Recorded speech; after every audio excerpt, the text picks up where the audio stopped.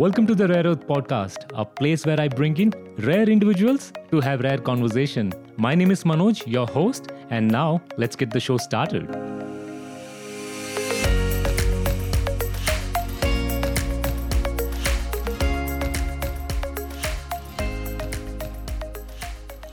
Welcome to another episode of the Rare Earth Podcast, where I bring in rare individuals to have rare conversation. My guest today is Priyanka Bharadwaj. Who is she?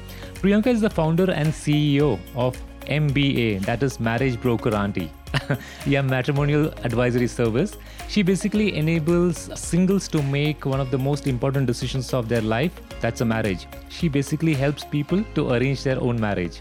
To really get a flavor of her style, you must actually go to YouTube and search for a video titled What Parents in the Marriage Market Say. It's one of the most funniest video and a collection of great observation that Priyanka shares in that video. Her newsletter called as Shapely Girl is a brilliant collection of her observation on all things love, dating, relationships and much, much more. She brings in a very fresh perspective to the marriage market like no one else. That's also reflected in her style of writing. Just to give you a little background about Priyanka, she is a qualified engineer with a master's degree in business administration. She, before coming to India and starting MBA, had worked with large MNCs like Amazon and Toyota in the UK. She currently lives in Bangalore along with her husband, Karthik, and a daughter who's 4 years old. This episode covers a lot of ground as we discuss the dating market in the country, the decision fatigue a lot of youth today suffer with, terms like ghosting and its impact, major roadblocks people face in the search of their potential partner, and some fun moments that she has had with people in the country explaining what she does. If you're single, then this is a must listen. I really had a fantastic time chatting with her. So please enjoy my conversation with Priyanka Bharadwaj. Priyanka, welcome to the Rare Earth Show. It's a pleasure to have you on the show. Thank you. And I have been, following you on Twitter and on YouTube and reading your newsletters. I'm married. I've got a daughter who's 9 years old. So no intentions to get married, okay. But I kind of like what you put out there. One customer down. So, like marriage is one of the biggest decisions, people make. And it's a very important aspect for, choosing the partner. And Sure. And your company, which is got a very fancy name, which is MBA, Marriage Broker Auntie, helps people make that decisions by themselves in a way, right? So Correct. Could you speak a little about who you are and what you are up to? Sure. Yeah. So I'm Priyanka Bharadwaj. I started Marriage Broker Auntie way back in 2013. MBA is basically a matrimonial advisory service. Now, this isn't exactly like a well-established industry or anything. Yeah. So most of the time I have to really explain what this means. What I primarily do is I support professionals make one of the biggest life decisions on their own independently. I, in some sense, facilitate introspection so that they've asked themselves the right questions before they make this decision. Because obviously what we find nowadays is a lot of decisions, like after, people are adults nowadays, are being made independently. Like parents are really kind of taking a step back in terms of what they let their children do and so on. But we may not necessarily be equipped to make that decision. Given that for generations this has been made for us. So it's almost like a hand-holding service to help people make this decision. Right. I think I must give some context to how I got to know you. Actually, Sure. I got to know about you from Karthik on Twitter. So there was a tweet which was related to COVID or something some time ago, which attracted a lot of traction. I think it went viral, or it had a lot of traction, a lot of eyeballs. And I think the next day, he came onto on Twitter and said, "Hey, looks like this got some traction. By the way, let me just send you details on Marriage Broker Auntie." And then, so that was an interesting introduction to you. And I just stumbled onto your work, and since then it's been an interesting follow with you. And another tweet which you had written. This was after I had sent you an invite. I wanted you to be part of my early guest, and so I had pitched to you. I sent a DM to you to if you could feature in, and I did not get any response. So no, obviously you had not noticed it, but it's been a week or two, and then I see one tweet from you which said I don't remember. I can't quote you exactly, but you said. It's creepy when somebody follows you in all social media platforms, right? In everywhere, something like that. Oh. So I thought that was like a direct message to me. Like, this is like, No. So I was wondering, should I just, unfollow? What should I do? Like, this is my prized guest that I was waiting for. So, No, it wasn't you. It was somebody who followed me on all social media at the same time, including social media sort of that I don't even use. Okay. So it scared me a little bit. so yeah, I had a very interesting start to pitching to you. So I was just wondering that. But here we are. So glad you came on. Awesome. Yeah, I'm glad I finally saw your message. Thank you. So how did you come about with the name? This is a very, very fantastic brand building name. I feel like Marriage Broker Auntie. It really communicates what it stands for. So what's the story behind the name, though? Well, funnily, I think I came up with the name about 15 years ago. Wow. In conversation with Karthik, my husband. Yes. This is back when I think he was trying to enter the marriage market, and he was telling me about his exploits. And back then we were just chat friends. We used to chat with each other on Gtalk.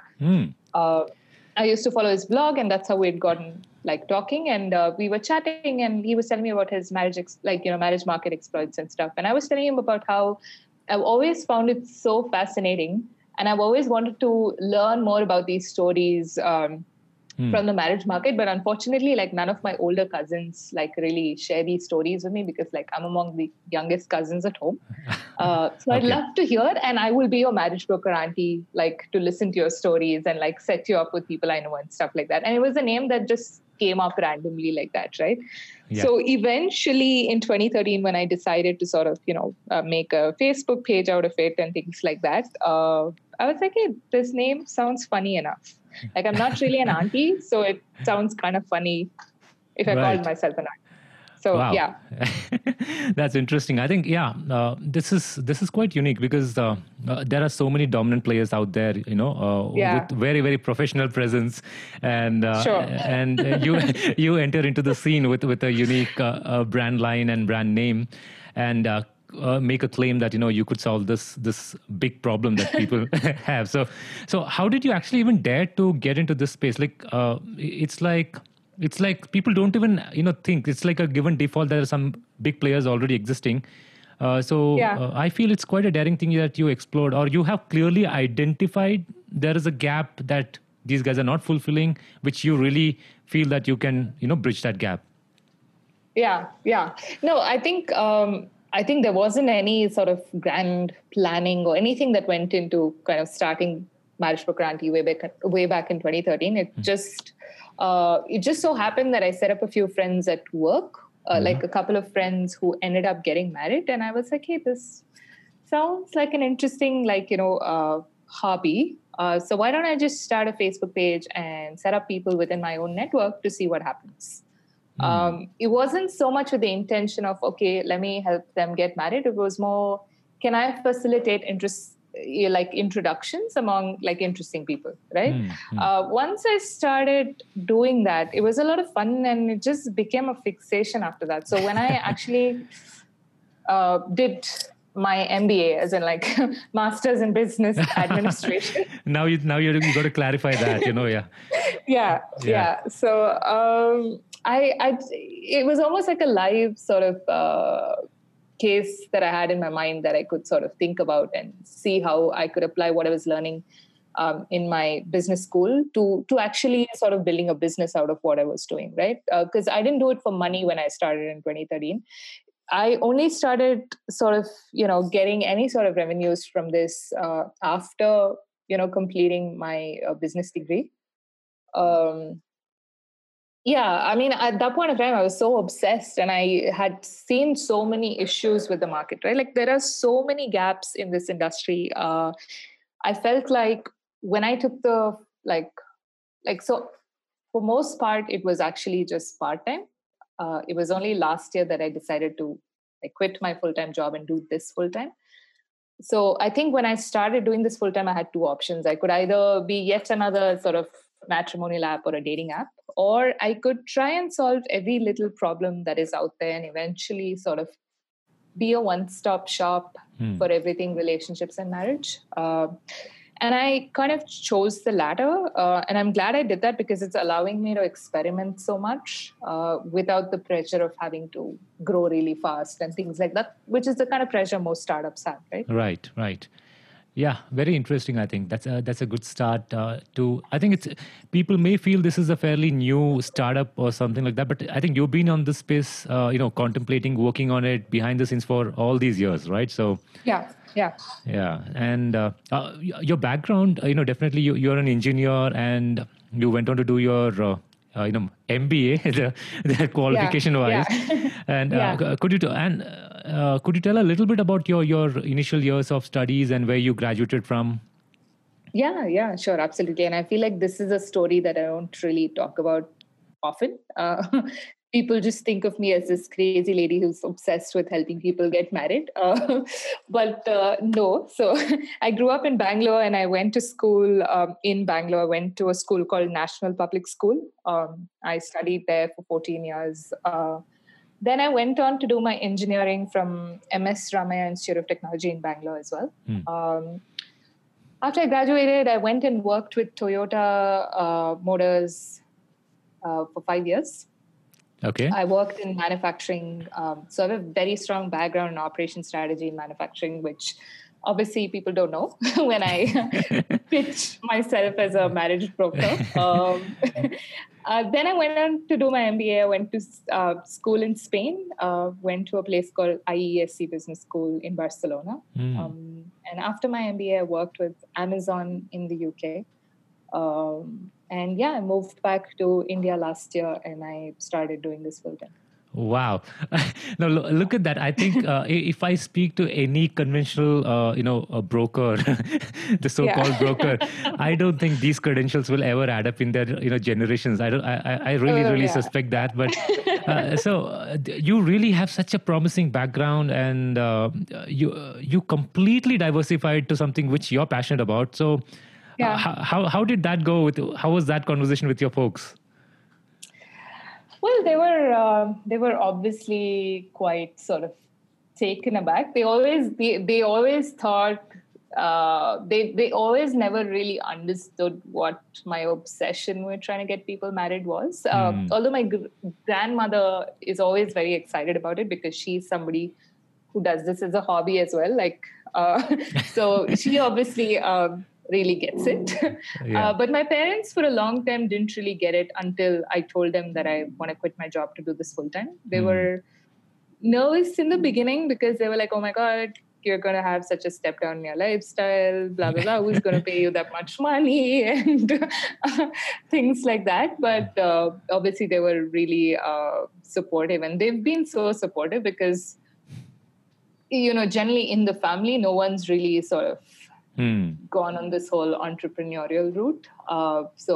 And especially doing something that is so traditional in some sense, right? They're super supportive. Like a lot of people go to them and ask them, what is your daughter doing? Does she make any money? Or how do they survive? And right. Things like that, but they're cool. Yeah. That's amazing. That your folks were open to the idea and really encouraged. No, they've been really awesome. Yeah.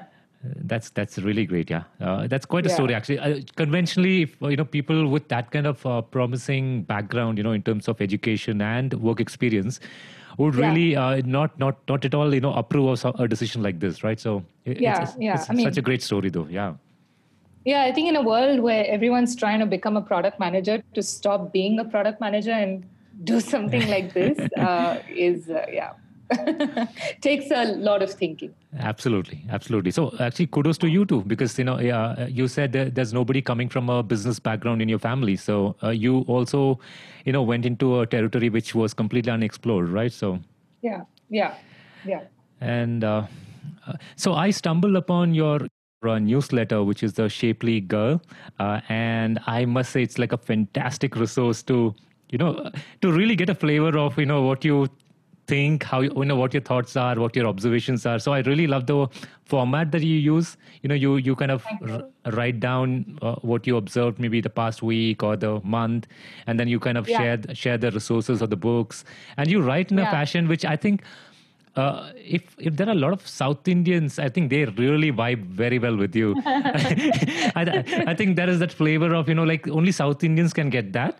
So you really put Right. that element in your style of conversation and in your style of videos and your messages. So I That's really interesting. Yeah. yeah. Yeah. So there was one article, and I'm going to quote your newsletter a couple of times. So Sure. bear with me Yeah. on that. So there was a mention of decision fatigue that people experience, right? Right. Right. So could you just elaborate on that, please? Yeah, yeah, for sure.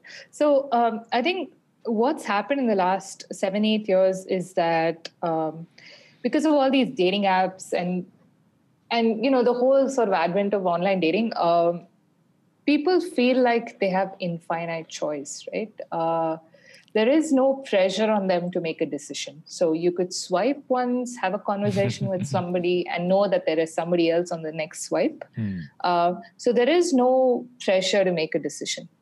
But then when you sort of artificially try to pressurize yourself to make that decision, you sort of find it really hard. So people find it extremely hard. They feel tired to even think about making a decision this often.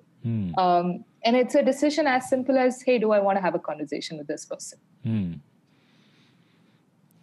So that's what I mean by decision fatigue, that like people are so tired of having to make these small decisions on a daily basis that they're not even able to make like big decisions in their life. And that is primarily because we are flooded with too much choices, we think. Rather than too much choices, I would say there's this illusion of infinite choices where you feel like you have a lot of choice, but you don't really. Right. Just the way the experience is designed, it makes you feel like you have a lot of choice. I remember you mentioning that it's the art of it's a process of elimination. It's not a process of selection. Oh yeah. Yeah. Right. Yeah, for sure. Yeah.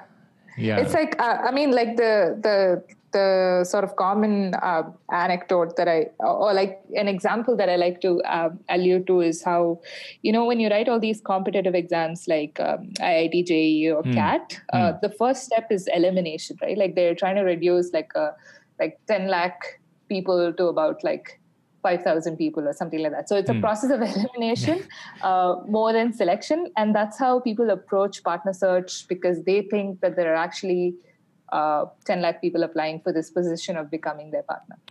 Right. And a lot of people actually give up in this very stage where they really have to run through this process of elimination or, arriving at a selection. And they feel this is like too much work, right? Yeah. I mean, like they shouldn't exactly be wasting their time on this, right? Like I don't even know why we ended up in a situation where we have to spend time on this. Like today, there is no choice but to spend time on this and to go through this process in order to find yourself a partner. But how did we even get here?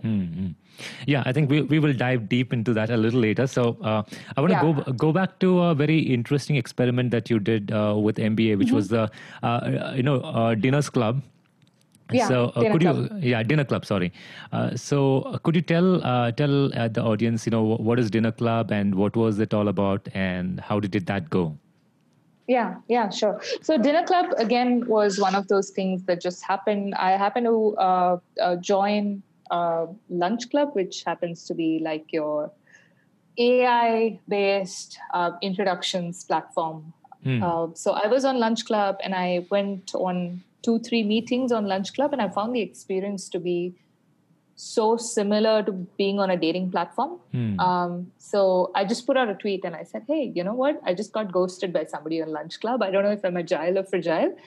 I'm starting Dinner Club for people who are single, right? Right. And it just so happened that a few friends sort of shared the message on Twitter, and it sort of, gained a bit of traction. And, within the first 3 days, 100 people have signed up. And Wow. at that point, I was like, oops, I've got to do this now, right? I thought maybe like 3 or 4 people will sign up, and then, I could just have a chat with them and it'll be over. But quite a few people signed up. And I had basically decided to give this 3 months simply because it was a bit of a low period for marriage broker auntie, because, it was like COVID peak time in terms of lockdown, etc. And so a lot of my clients had put their search on hold. So I thought, okay, I have the time to do this. And so that's how I started Dinner Club. And so Dinner Club was very much inspired by Lunch Club, in the sense that introductions, these meetings would happen virtually, and they would also be blind. You don't get to pick who you go on a meeting with, although you can do that now on Lunch Club. So Dinner Club was essentially your virtual blind dating sort of project where people sign up, and I set them up with somebody based on their preferred age group, and more or less in terms of, what their vibe was like, because everybody had submitted a 1-minute video of like an intro. So I ended up setting up people on dates. I think we did over 100 dates, of which nearly like a little more than 40% ended up enjoying the date so much that they wanted to meet the same person again, go on another date with the same person. That's remarkable. That's amazing. Yeah, right. Like I would have never ever imagined that someone could have enjoyed the first date so much, especially on a blind date where you just drop all your judgment and just go with the flow, right? And during that process, did you witness anything which was quite a revelation for you? It was like, oh, I didn't know that even this could happen, or something like that. Was there anything unique in this experiment? Yeah, I think for me, the biggest revelation for me was because, I'm in the business of getting people married, and we go through all of these matrimonial platforms, and you vet people like crazy before talking to them. Just the willingness of people to let somebody else sort of make a blind introduction was amazing for me. I don't think I'd imagined that people would be so open. Yeah, I think would you attribute that for the fact that people were indoors because of COVID, or do you think the mentality of the people that you were dealing with, or who very much applied for Dinner Club, that was a reason?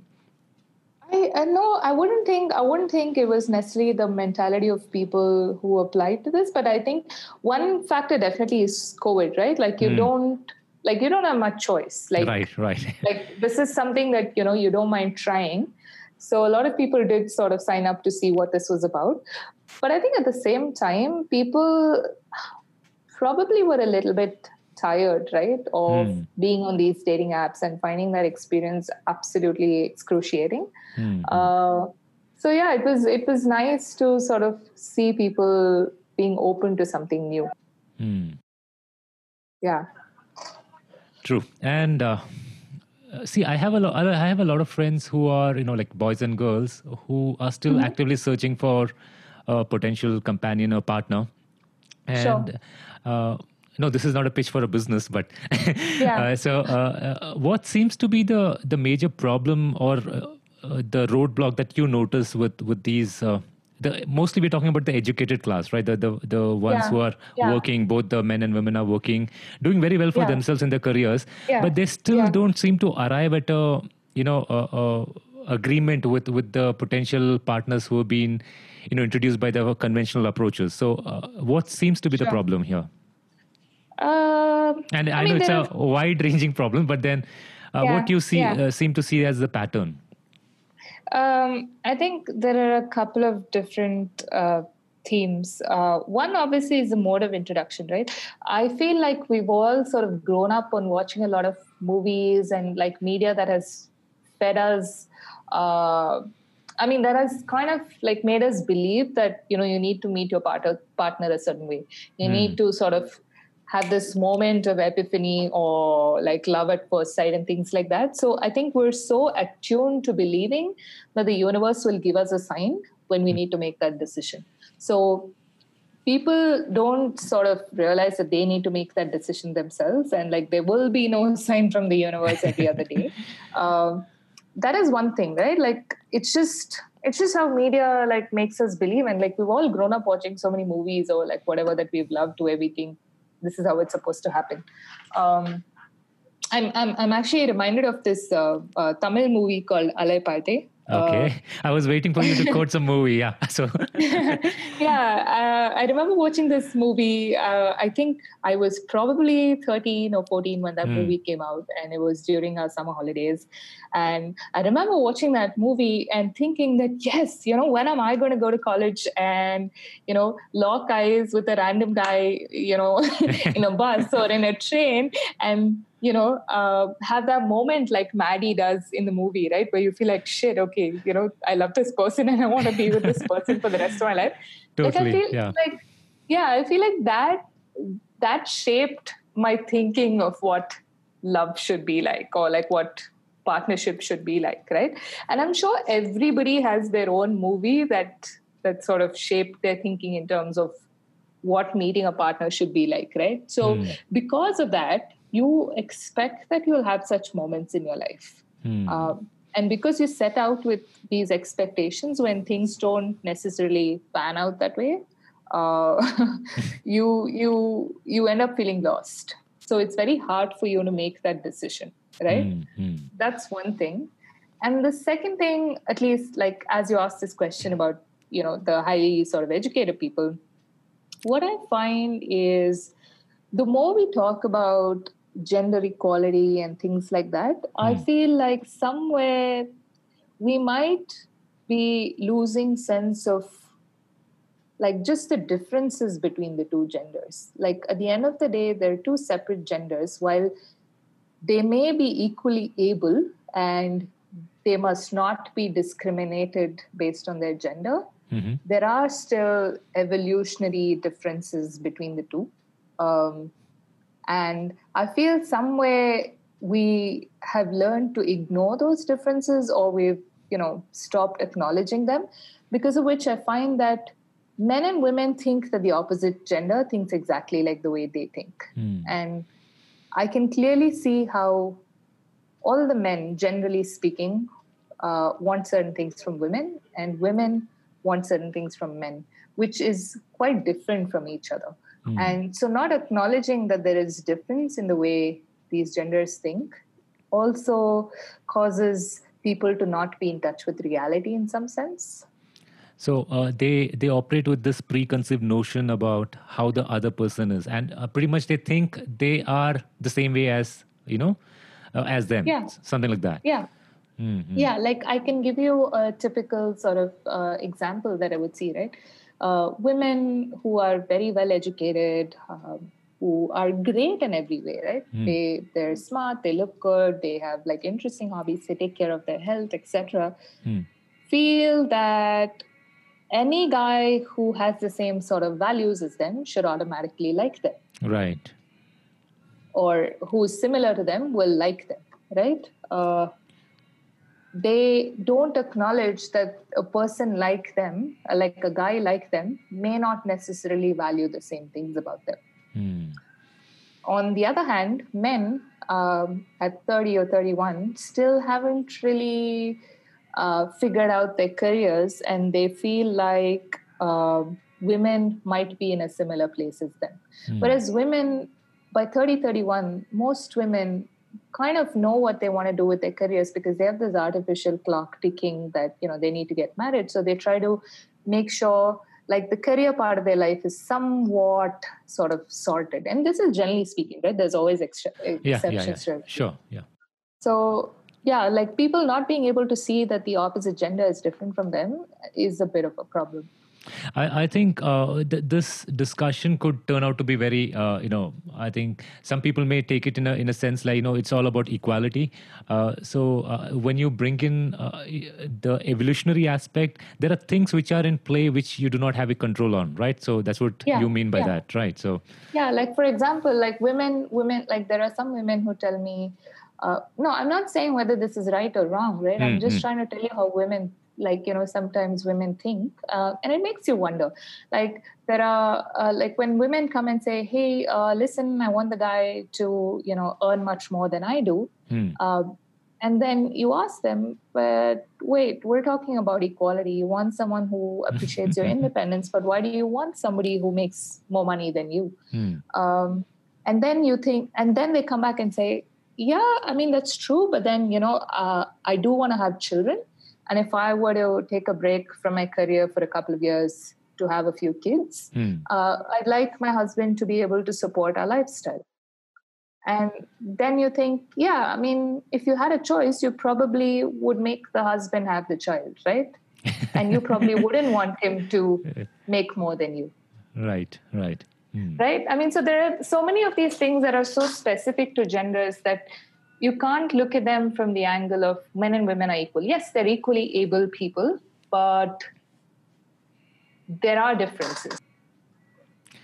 Yeah, totally agree that. I think also, there was a very interesting piece that you'd written about how I think it was about the end product, right? So mostly the men who go through the entire process of getting themselves educated, going through these different institutes, and completely away from the opposite gender, and completely devoted and invested with their own setting their careers and getting that going. By the time they come out to the marketplace, they have no idea about emotional quotient or how to really communicate with a girl. True. Right. True. And so they so that gap or that issue, are people aware of this, or they are completely clueless about it? What do you see? I tend to think that people are clueless about it till it's kind of really late. It's only when they, like, their parents have been forcing them for a couple of years to get married, and they find that they're not having a lot of luck because they've sort of grown up in some sense, moved away from their hometowns. They're working in bigger cities, and they find certain types of girls interesting, but that's not the type of girl that's coming in terms of a proposal through family. That's when it hits them. And that's when they realize, oh shit, I should have taken this into my own hands, but I don't really know how to do this, right? Right. And I feel like that's really such a huge gap. And, it is one of my personal sort of like passion projects is to provide some sort of intervention, not me per se, but if there was some way for an intervention to say, hey, listen, you don't just have to go through IITJ coaching or like CAT coaching or something like that. You also need to be coached to understand that at some point you may want to get married, and you need to know how to build your own personal brand so that you can be appealing to the opposite gender. Absolutely. I think such a valuable lesson. Yes. Please continue. Sorry. Yeah, I was going to say there should be something like a Y Combinator for love, like a love combinator. I think I see you coming with a new idea now. Okay. I mean, it was kind of something that I was talking about with a few friends 6 months ago, like 6-7 months ago before COVID started, where we were like, you've got to induct people and get a bunch of like people to coach them to sort of think about other things apart from just education or career, because there's much more in life than just that. And you want to do it at the right time, because they can then use the networking opportunities that are available in colleges or, at work to make use of it, rather than having to wait till they need to get to a matrimonial platform and things like that. That will be fascinating. I think if you can really make that happen, I think that'll be a game changer for a lot of people. Because I see a lot of grown men. We're not talking about boys. I'm talking about grown men. Seem completely clueless about really how to even talk to a girl when, even when they are presented with a situation where it's a proposal situation and he's sitting one on one with the girl and Yeah. he's like completely mum, or he's talking about things which is completely irrelevant, right? So Yeah, absolutely. I mean, we saw like that guy Akshay in Indian matchmaking, right? Like where oh yeah. he was incapable of having a conversation. Right. So, from the definition of society, he must have, he's an achiever. He is, done well for himself. He's got all the credentials. But from an emotional standpoint, I think he would be a disaster, right? So, Yeah, absolutely. Yeah. and so you had mentioned about the, Indian marriage can be, categorized as the Toyota way or the Amazon way. Yeah, yeah. Could you share about that, please? Oh wow! I think I wrote about this a while back. Now I don't even remember what it was about. I think it was about, if I remember correctly, it was about like in Toyota, like because these are two companies that I worked with a very strong culture, right? Um, in Toyota, like before you make a decision, you consult with everybody. You have to like build consensus and align and like everything before an actual decision is made. Whereas um, at Amazon, you sort of make a decision and then sort of answer questions, that sort of make you reflect on whether your decision was right or wrong. I was just thinking about this earlier today, right? Like I think it's fascinating uh, to think about decisions being made the Amazon way, because very often at Amazon we spoke about something like two of the leadership principles that they follow in Amazon is bias for action and deep dive. And we always talk about how you need to find that fine balance between the two of them. You can't mull over deep dive forever without taking any action, but at the same time you can't take action in haste. You've got to deep dive a little bit. And I think it applies so well to the like decision of finding yourself a partner, because I feel like people spend years trying to find the perfect one, versus just acting on it. And there are also some people who decide on a whim and then kind of struggle with that decision they make. So it's about finding that balance and working with that. And in the recent times, or with the current generation that you work with, do you see any bias or any approach which is biased to one of the Amazon way, or do you still feel they spend too much time thinking on it and not acting on it?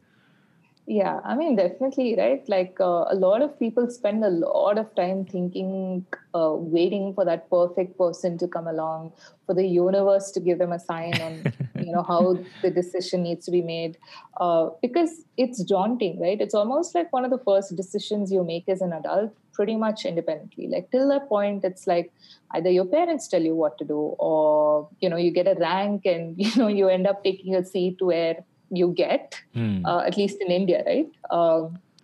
And because of that, you don't independently like make too many decisions as adults. And this is one of those first decisions you make. So obviously, you're not going to be like super confident in terms of making this decision. And that naturally reflects in the amount of time people take and how much they struggle with it. And so that is why probably sometimes I see a lot of people who approach this the Amazon way, where they ask their parents, they ask their friends, they ask everybody possible as to who the right one is for them before they act on it. And who are your main clients? Are they the parents, or are they the candidates themselves approach you? Who are your target audience? Yeah, I work only with people who are looking to get married themselves. I don't work with parents at all. I do get leads from parents, okay, but I don't work with the parents, because the whole idea is, hey, you can do this on your own. You've got this, and I will help you think through this decision. I understand where you come from, because I'm from a similar generation and I speak to tons of people from your generation. But at the same time, I've been married for almost a decade myself, so I know what's on the other side, like your parents do or like any auntie does, right? So, so I bring that perspective, and so my clients are people who are looking to get married. Okay, and what do you think is the perception of these uncle and aunties about you? What do they think about you? Like, do you get any vibe from the parents? Like, what kind of work you do? I don't think anybody understands what I do. Like, yeah, I think for me, what happens is because what I do is so niche, I really have to explain myself and, how I'm trying to help people. Most of the time, they don't get it. A lot of parents come and tell me, oh, my daughter is very smart, or like my son is very smart. He doesn't need any advice. Right, right. And they're like, what do you do? Like, why are people paying you money for this? Like,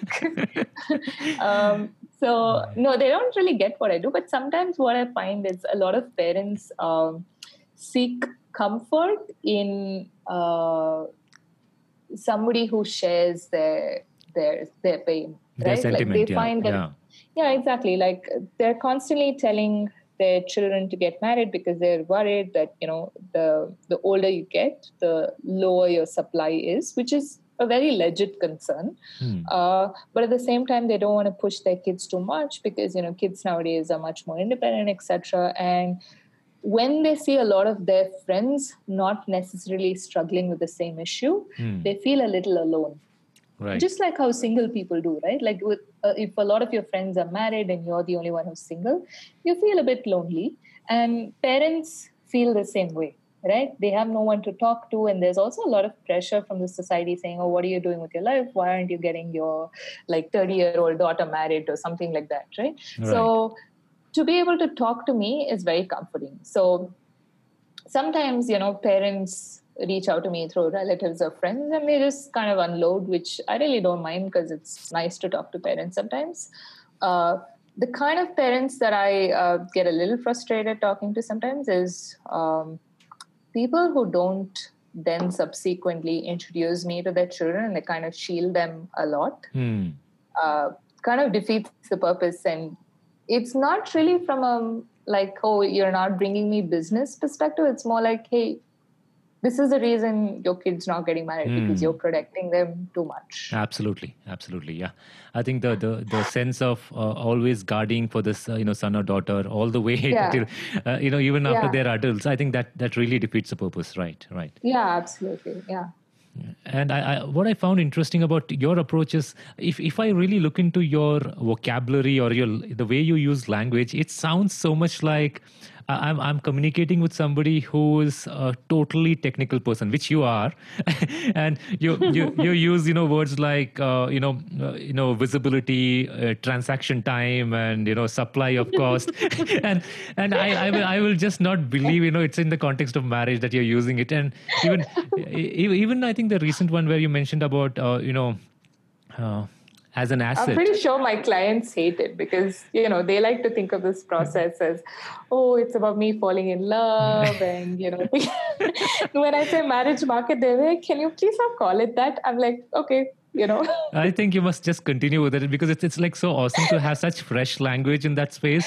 And I think it appeals to people, at least to the class, the educated ones who really are open to exploring that. I think it's so good. So good. So, thank you. And so you had mentioned about listening to one of the podcasts, that is the Knowledge Project, where Shane Parrish is in conversation with Esther, right? Yeah, correct. Okay, and there was an interesting dynamic discussed there, which was about excitement and stability, right? Yeah. Could you just share a little bit in detail about that?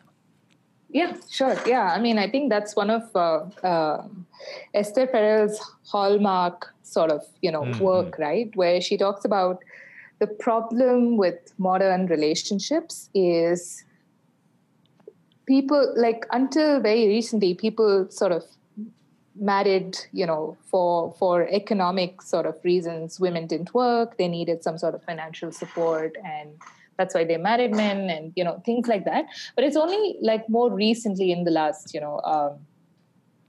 30, 40 years, or probably less than that, we're marrying for love. Like where people are expecting all of their needs to be satisfied by one person, which she says is pretty unrealistic. But at the same time, the problem with that is you're expecting excitement and stability at the same time, which is quite contrary, right? Like, how can you get both of it at the same time?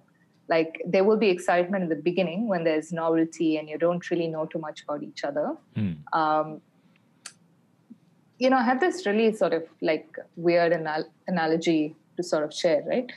If you think about sex, imagine just the process of sex, right? Like, if there is in and out, sex is exciting.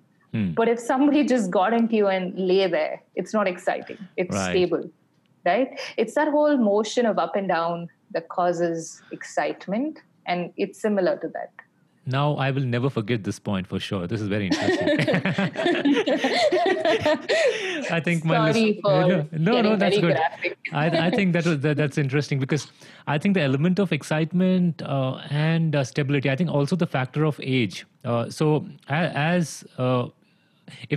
a girl is very young and then she's aspiring for these excitement at a certain stage, it is understandable.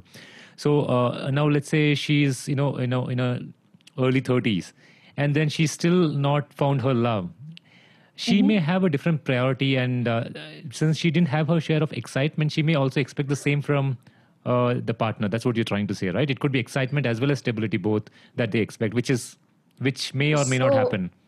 No. So Esther talks about excitement and stability from the context of committed relationships, like where you're already in a relationship and you're expecting stability in the relationship, along with finding your partner exciting throughout your life. Okay. Like, where she says that, like, it's very contradictory and that doesn't exist. And the fact that we're even expecting something like this is crazy, which is why a lot of marriages fail nowadays, because you're expecting the impossible. Now, to your point about, women in 20s might want excitement, whereas women in 30s might expect something else. Not true. I get a lot of clients who are in their 50s and are looking for excitement. I had missed that aspect about, So she was talking in the context of married couple. Okay. Yeah. So moving on to another interesting aspect about, the recent times that we hear a jargon called ghosting. Right. Yeah.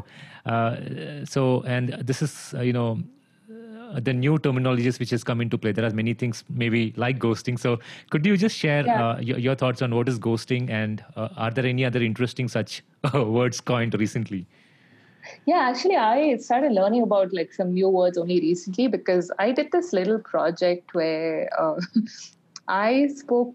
So because of Marriage Broker Aunty, I get access to only people of a certain age group. They're 25 and over, because that's when they're looking to get married. Like, before that, marriage seems like a crazy idea and stuff like that. So I did this project where I spoke to a huge number of people between the ages 15 to 25 to learn about what they think about relationships and love, and what shapes their behavior in relationships and things like that. So I learned a lot of new words. There is gaslighting, there is breadcrumbing, there's ghosting. Oh, okay. there are a bunch of things that I don't think I completely understood. But yeah, we'll talk about ghosting because, it happens a lot.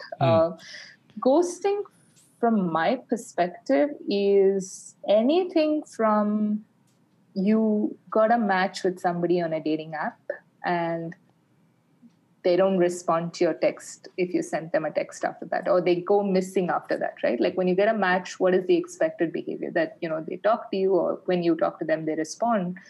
When they go MIA, and when they use going MIA as a way to tell you what they're thinking, right from there to people who've been in relationships or like have been dating for a while, and suddenly people go missing and you never hear from them after that. Like, everything that is in between that is ghosting for me, right? Like, where people are not able to communicate verbally, that for me is ghosting.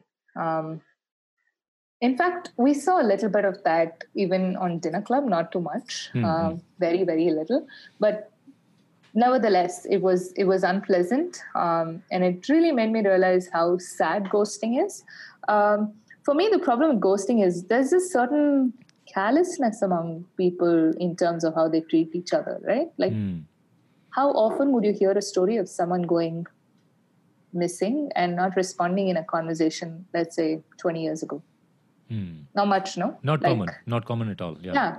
But like with the whole advent of dating apps, like it's so easy to pretend like somebody doesn't exist or feel like you not closing something is okay. What do you think makes people behave that way? Like, what causes somebody to not be accountable or respond or say something and just vanish? Like,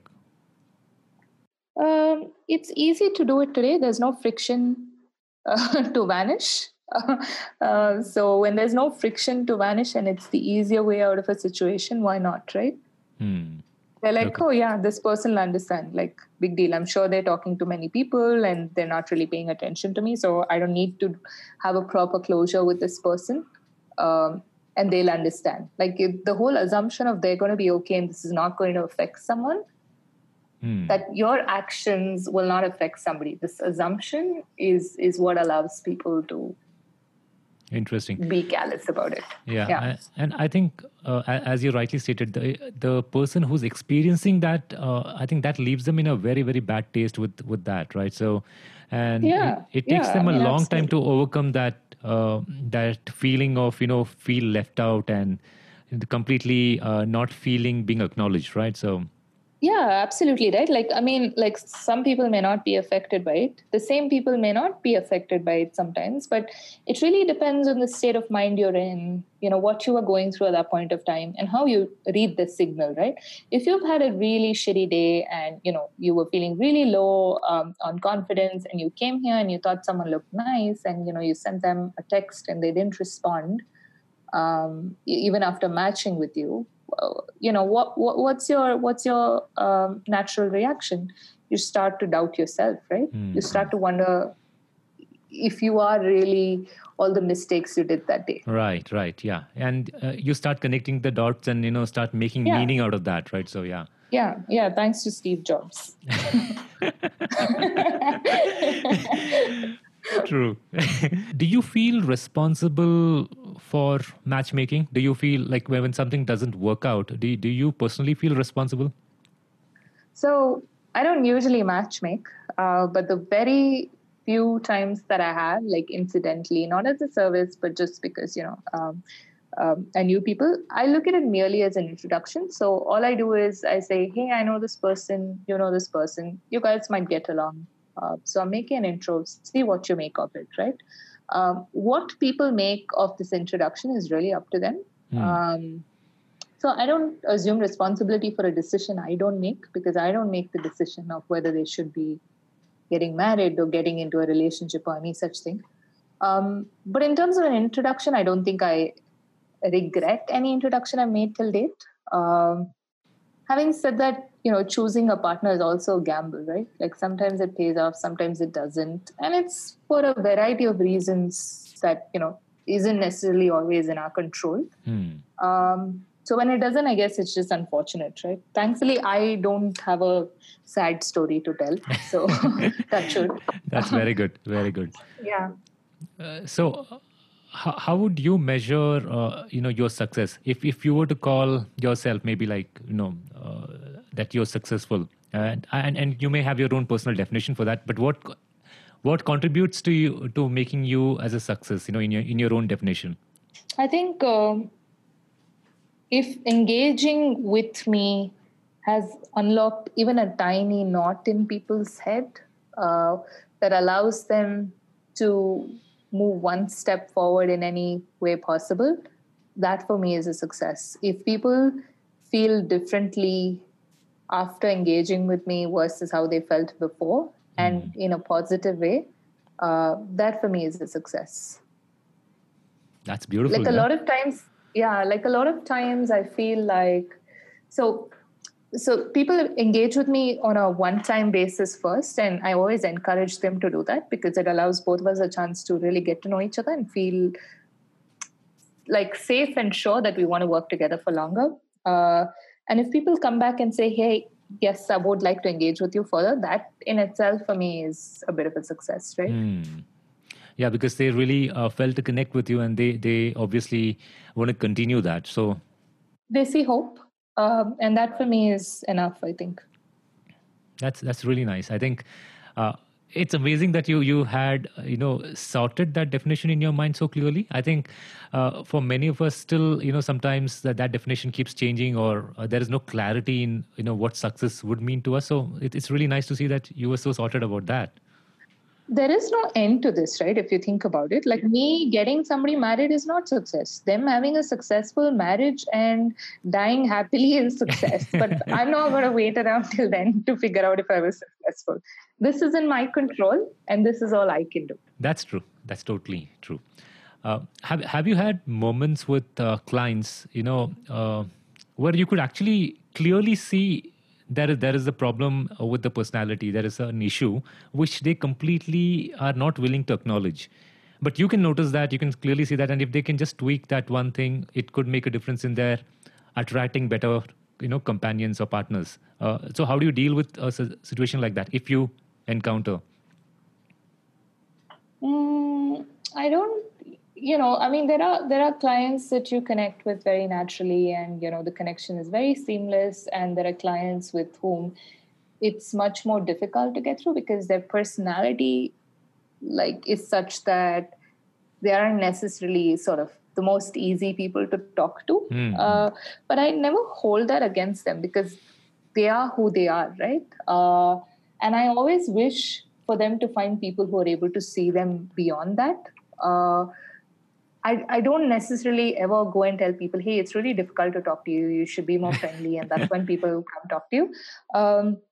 However, having said that, if somebody has any sort of, blocks in their mind, which is not necessarily a part of their personality, but, just misinterpretation of a situation they went through, then I help them trying to unlock. Like, for example, I can give an example of somebody who would always fall into this trap of fixing people's lives, be it with his friends or past relationships and so on. And he always found that once his mission was accomplished with somebody, he would no longer be interested in them in some sense.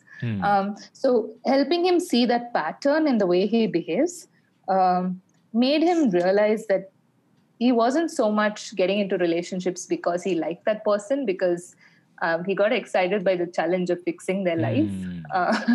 So helping him see that kind of opened him up.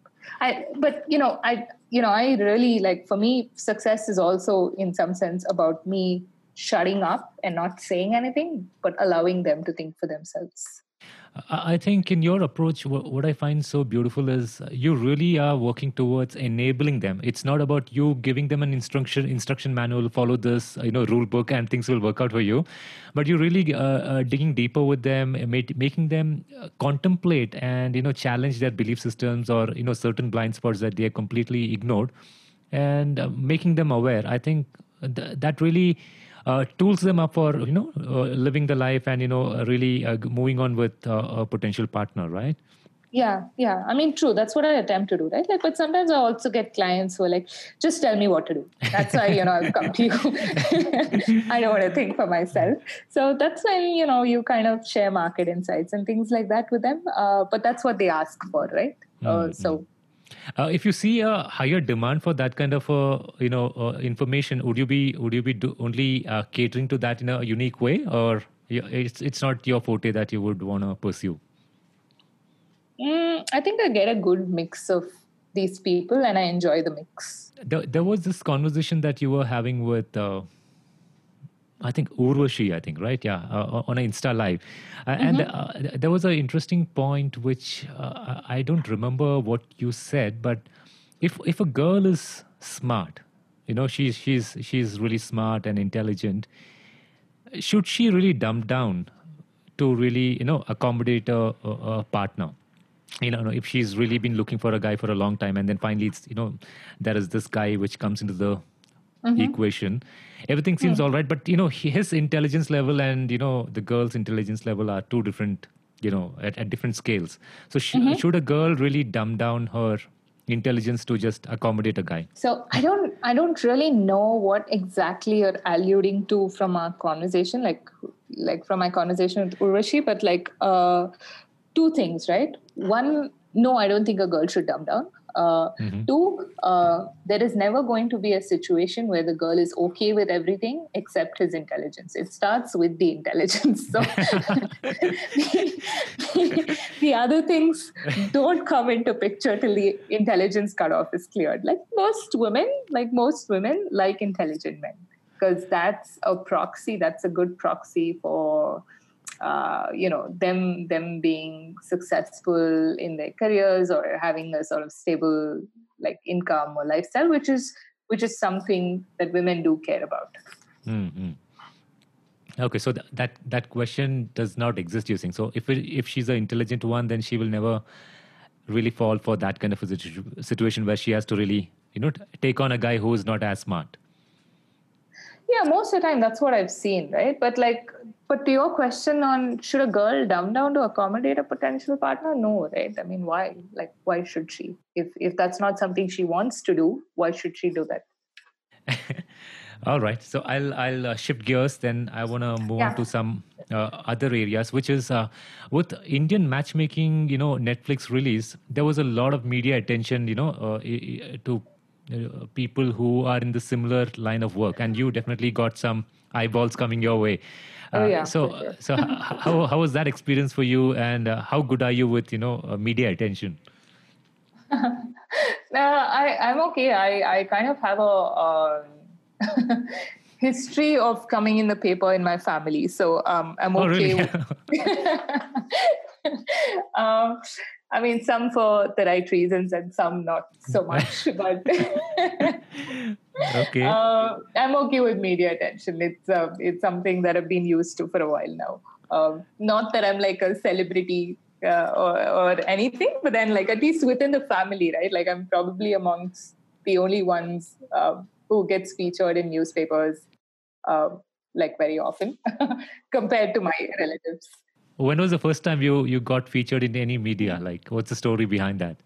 I think it was some like silly like school fest where we ended up getting some prize or something like that. Oh no, actually, maybe it was like getting some rank in some sort of competitive like exam, like math exam or something like that. So things like that.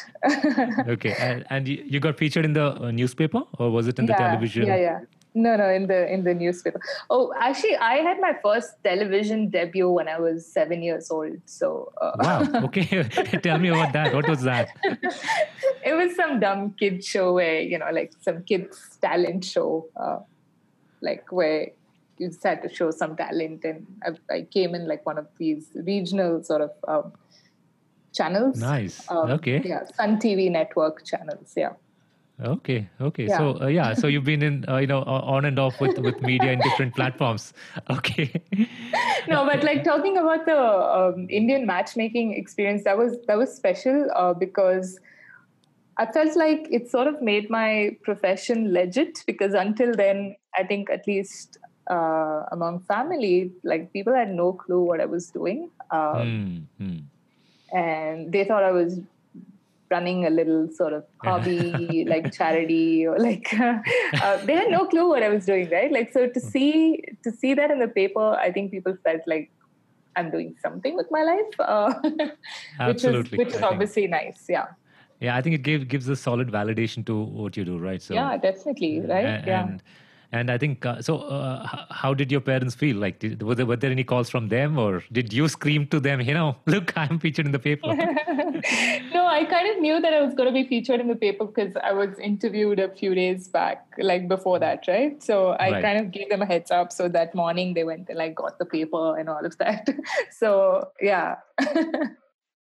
But yeah, it was good. It was good to get that publicity, simply because it was nice to be acknowledged as doing something serious, because people would always laugh. Like, for example, I remember I went for this family function, like some wedding in the family, and somebody was like, so what do you do? Do you like work or like do you stay at home? And I said, yeah, I run my own business. And the person was like, what business? And I said, I run a matrimonial advisory thing. And he just burst out laughing.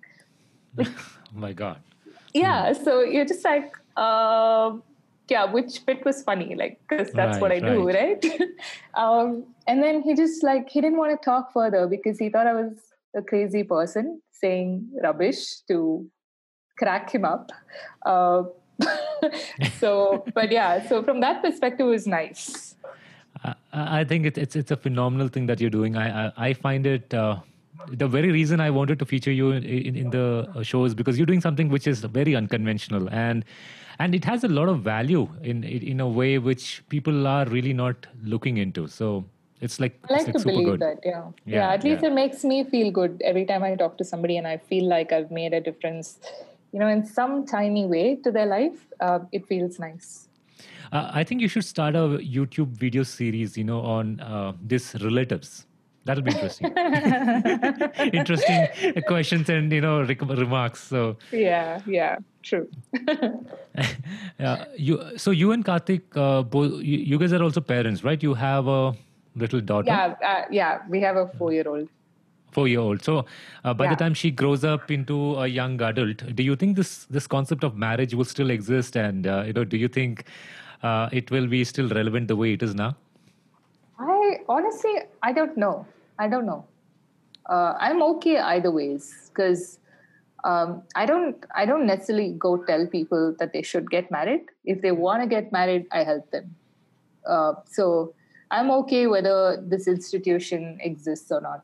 So there is no fixed framework about one should marry, one should not marry, or it's live-in. Is it companionship or is it Yeah, I mean we're same-sex marriage or whatever? Yeah, it doesn't matter, right? Like we're social animals. We enjoy having someone else witness our life up close. And from that perspective, companionship is great. And whatever format that works for people, right? Like I have some of my closest friends aren't married, but they live together and they have children together and things like that. And it hardly makes a difference. Yeah, that's true. I think the more broader we start thinking about this, I think the less rigid we would be, and there could be more harmony in the way we deal with people, right? So yeah. The important thing is to understand that it takes commitment to make a relationship work from both sides. And whether you want to sort of force the commitment through the structure of a marriage or whether you want to make that sort of assessment on a daily basis on your own, it's really up to you. Do you see people really not having the patience or the long-term longevity mindset lately? Everybody is in a hurry to get things going. Everything has to happen fast. Do you think that is the problem? So I think for the we've always had the kind of problems that we had even now, right? It's just that we didn't talk about it 30 years ago, but we talk about it today, right? There is true. Ample opportunity for us to talk about issues in a marriage. People did not have the confidence or the courage to walk out of their marriages and say, I'm going to be okay on my own, because they lived in a society where they prioritized the society over themselves. But given that we as a society are becoming more individualistic, we prioritize our needs over that of the society. And so many more people are able to sort of walk out of their marriages and say that they don't want to go through this. It could also be that there is lesser friction today to be able to do that, right? Like people accept divorced people much more today than they did like 30-40 years ago. So it's easier to do that, right? Like, so I wouldn't say there are any like new problems or anything.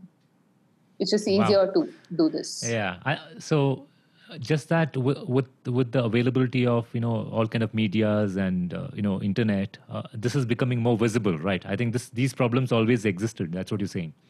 Yeah, I mean, it's like for example, like we probably 20 years ago we probably ate out lesser, or brought food home and like from a restaurant ate lesser. But today, because there's your Swiggy or a Deliveroo or whatever, it's so easy to order food, and you end up eating like outside food like 3-4 times a week, because it's easier. It's not that outside food is tastier today, or there's some new issue. It's just easier. All right. Now I'm going to move into that segment where I think we'll get to hear a little more about you.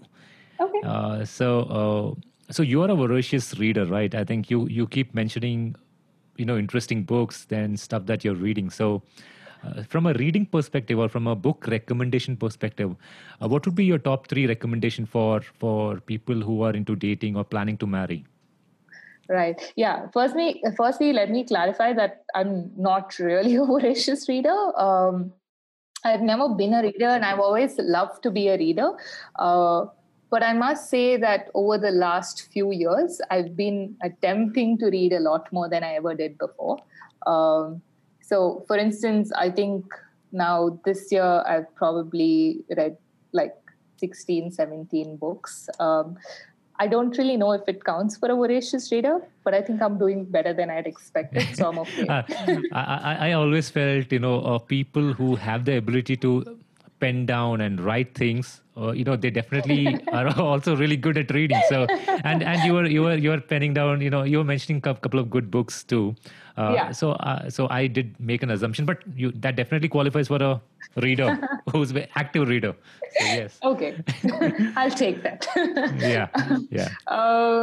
Yeah. In terms of books, the one that I most recently read was this book called Hold Me Tight by this person called Dr. Sue Johnson. Mm-hmm.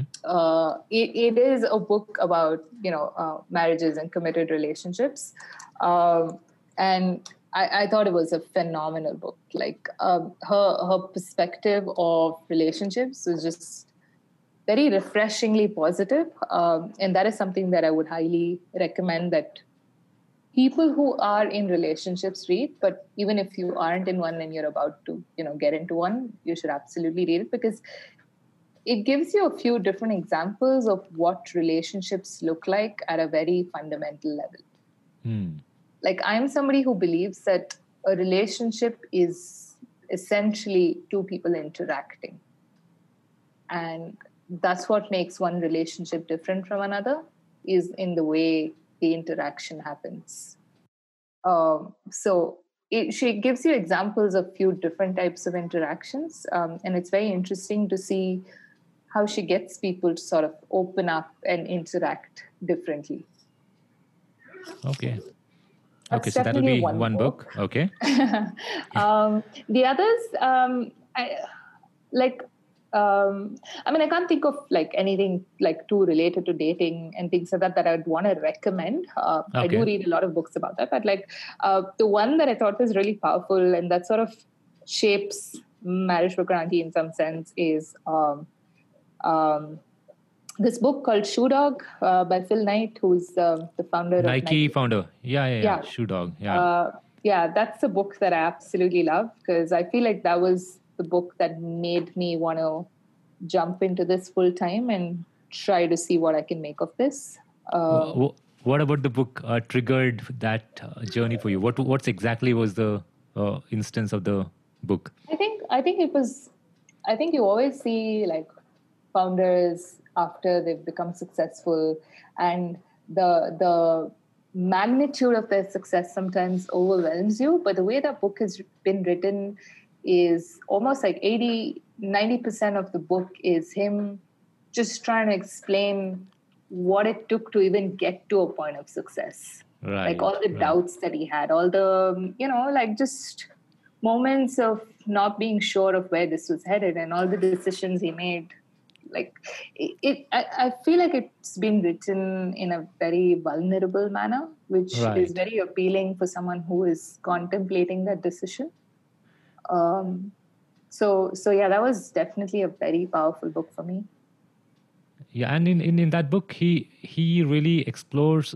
I think you can really see he's going through so much chaos, and along with that, he's really moving forward, right? So Yeah, I remember I hadn't completed the book, but the story where he is dealing with the Japanese, Yeah. and that was fascinating how he really made that work, right? So No, it's a really cool book. I remember reading this book like through my commute when I lived in London, and at the end of the book, I remembered wanting to really like move back to try and do this full time.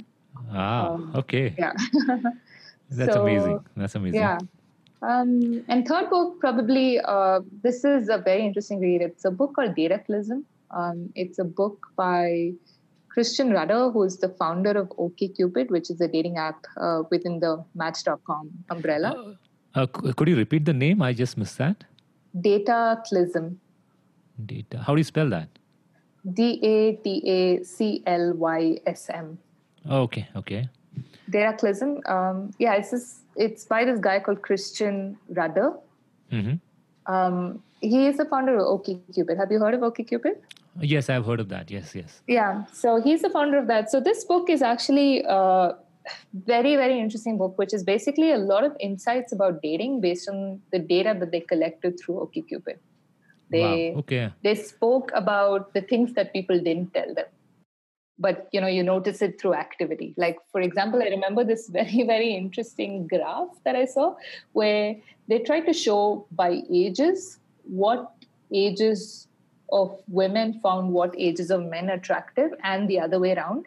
And there was this very interesting insight where they said no matter how old the guy is, he will always find a 22-year-old girl attractive. So the book is full of insights like this, which is very, very interesting. And for anyone trying to find a partner through dating apps or matrimonial apps, I would highly recommend that they read. Yeah. What about the girls? What did they find attractive? It naturally sort of progresses with age. Like, okay. It's correlated to their own age. Does it align with your understanding about evolution?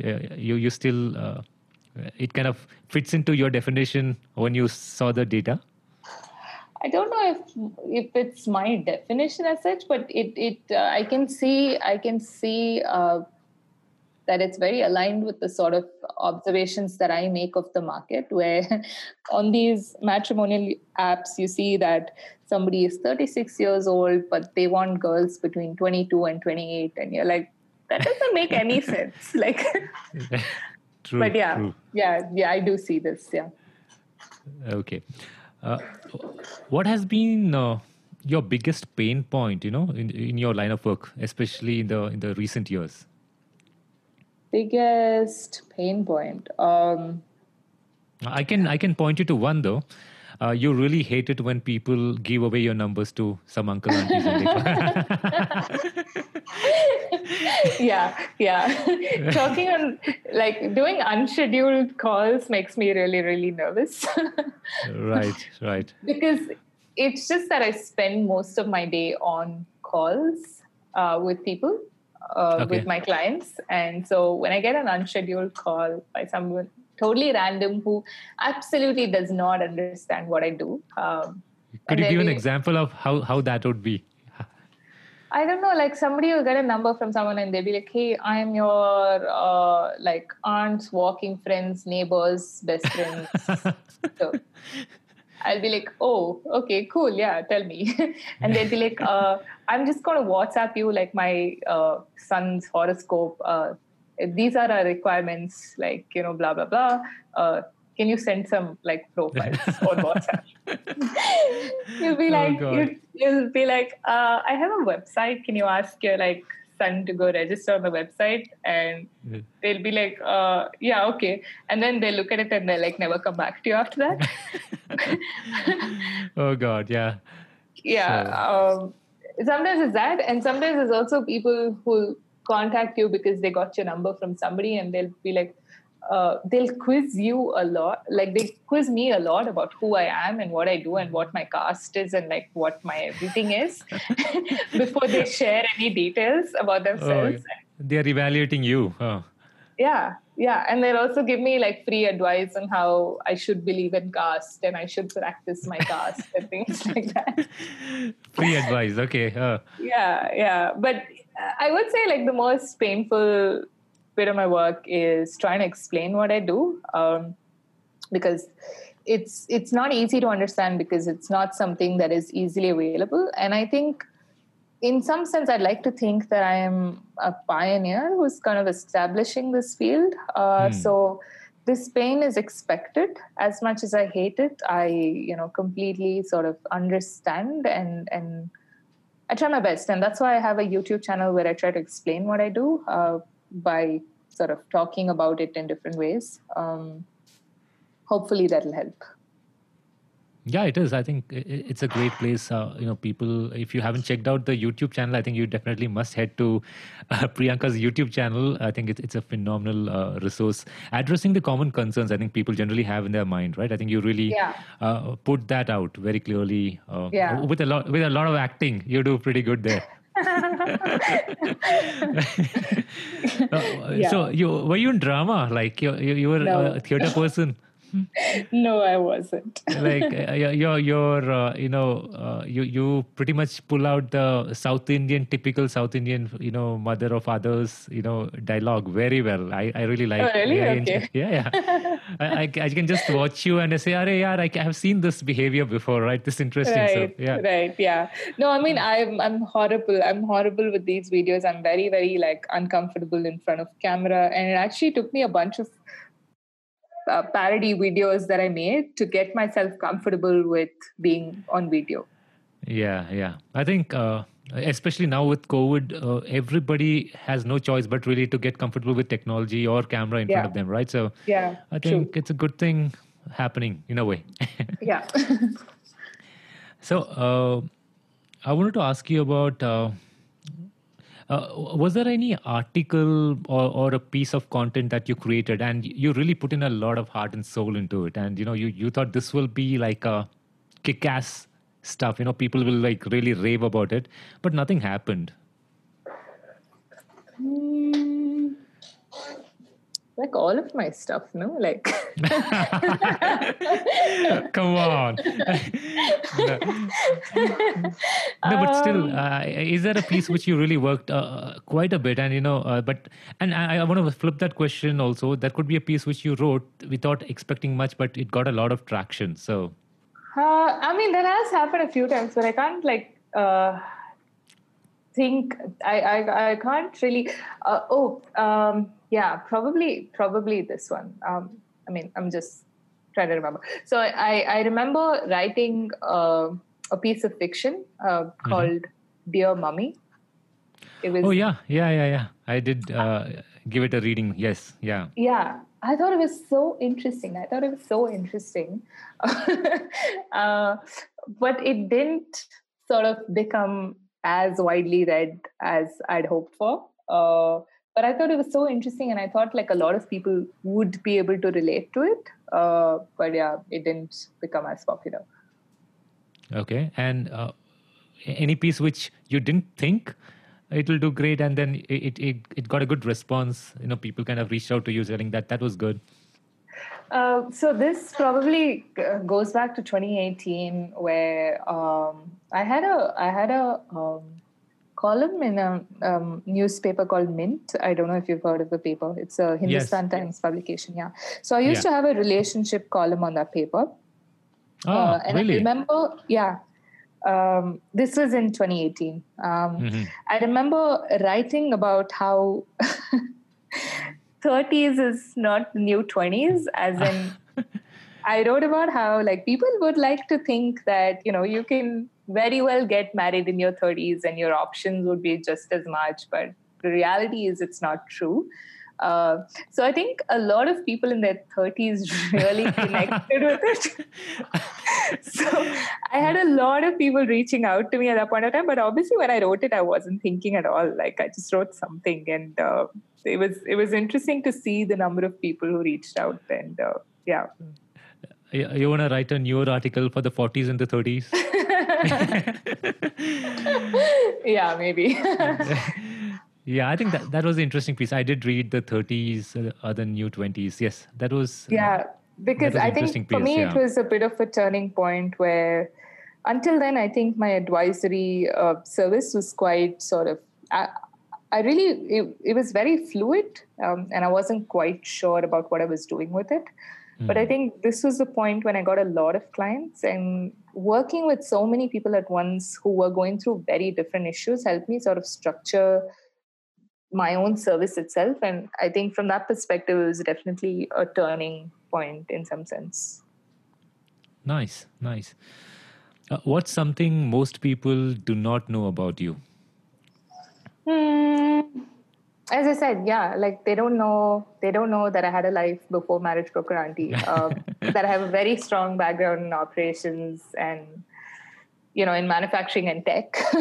That I've studied and worked in a few different countries across 3 continents, because of which my clients find it very easy to relate to me. But like, if they're not my clients, they don't know that about me, because a lot of times, some people talk to me, and especially parents talk to me, and like they'll think that I'm some random marriage broker, and they'll be like, like in US and all, like they'll be very busy with work. You see, they work in like Google, and I'm like, I kind of know what that life's like, but then I don't say it. Yeah, that's interesting. Yeah, but most people don't know that I had a life outside of marriage broker auntie. Yeah, I think you're not big on really endorsing that, so people don't get to know that. But I think once they get to know that, I think perspectives will change. How they see you. So I mean, I definitely use that to my benefit, in the sense that it really helps me in relating to all my clients, because they come from very similar sort of backgrounds or worldviews. But I don't really go out there and tell people saying, "Hey, I'm educated." Like, if you don't really guess that based on how much I try to understand you, then it's okay. You don't need to know. Yeah. But I think a lot of, as you rightly stated, a lot of the parents who are the overprotective type, I think they come to really evaluate you, or just to gauge, do you really know what you're dealing with? That kind of a approach. Yeah, true. I mean, I don't blame them, but yeah. Yeah, I think it's just a it's a legend. certain mindset. Yeah. Right. What books have shaped your thinking? Or are there any books which were early influencers in your life? So I mostly prefer reading fiction. I don't really enjoy reading nonfiction. I prefer to sort of listen to a TED talk, or read a blog or something like that. So I find it really hard to get through nonfiction unless it's written very, very well. Like, for example, some of the nonfiction books that I enjoyed reading were things like Sapiens, or there was this other book, I forget who the author is, but it's called How Music Got Free. Okay. It's about how the starting of MP3 and like free music and music going online and things like that. That was especially relevant when I was working in the entertainment media business when I was in London. But like, a book needs to be really, really well written, like nonfiction, for me to get through it. But otherwise, I enjoy fiction. Like, I enjoy reading fiction. So I don't know if I can say anything like shape my thinking, apart from the ones that I mentioned earlier, which is Shoe Dog, Hold Me Tight, and Dataclysm, for sure. Okay, and what format do you listen, or do you listen to audiobooks, or do you read physical books? I read. Yeah, I can't listen to audiobooks. Like, I get too distracted. I prefer to read and like kind of get lost in it. What's a question you wished more people asked you? What's a question? What do you do? Rather than assuming that I matchmake. That's interesting. Yeah, I think it's worth repeating. Yes. Yeah, I would love for people to ask me what I do. Yeah. I think, wow, that's an interesting answer. I like that. Okay. Wow, Priyanka. I think I really had a blast having this conversation with you. There is so much more actually I wanted to go deep in. And then my podcast is going to become 3 hours, which is not something our audience will, unless they're extremely committed audio listeners, we will lose out on potential people who should be listening to this message. So for sure. Yeah. So I really enjoyed your conversation, and I want you to continue doing what you do. I think you're doing a phenomenal job out there. So just keep it going. Yeah. I enjoyed the conversation as well. I think you're amazing in terms of the kind of questions you had in mind, and it was great, right? Like I feel like a lot of podcasts don't do as well because they don't have very interesting hosts, and the hosts don't know how to like listen and ask questions. I think you're doing a great job. Hey, wow. Thank you, Priyanka. That's really nice hearing from a relationship coach. So thank you so much. Cool. Bye. I hope you enjoyed the show. All the key points discussed will be available in the show notes section at www.rareearth.com. That is RAREERTH.com. Thank you for listening to this podcast. If you really enjoyed, please do give me your feedback, review, and rate on iTunes or any listening app of your choice. Do subscribe and share. Thank you.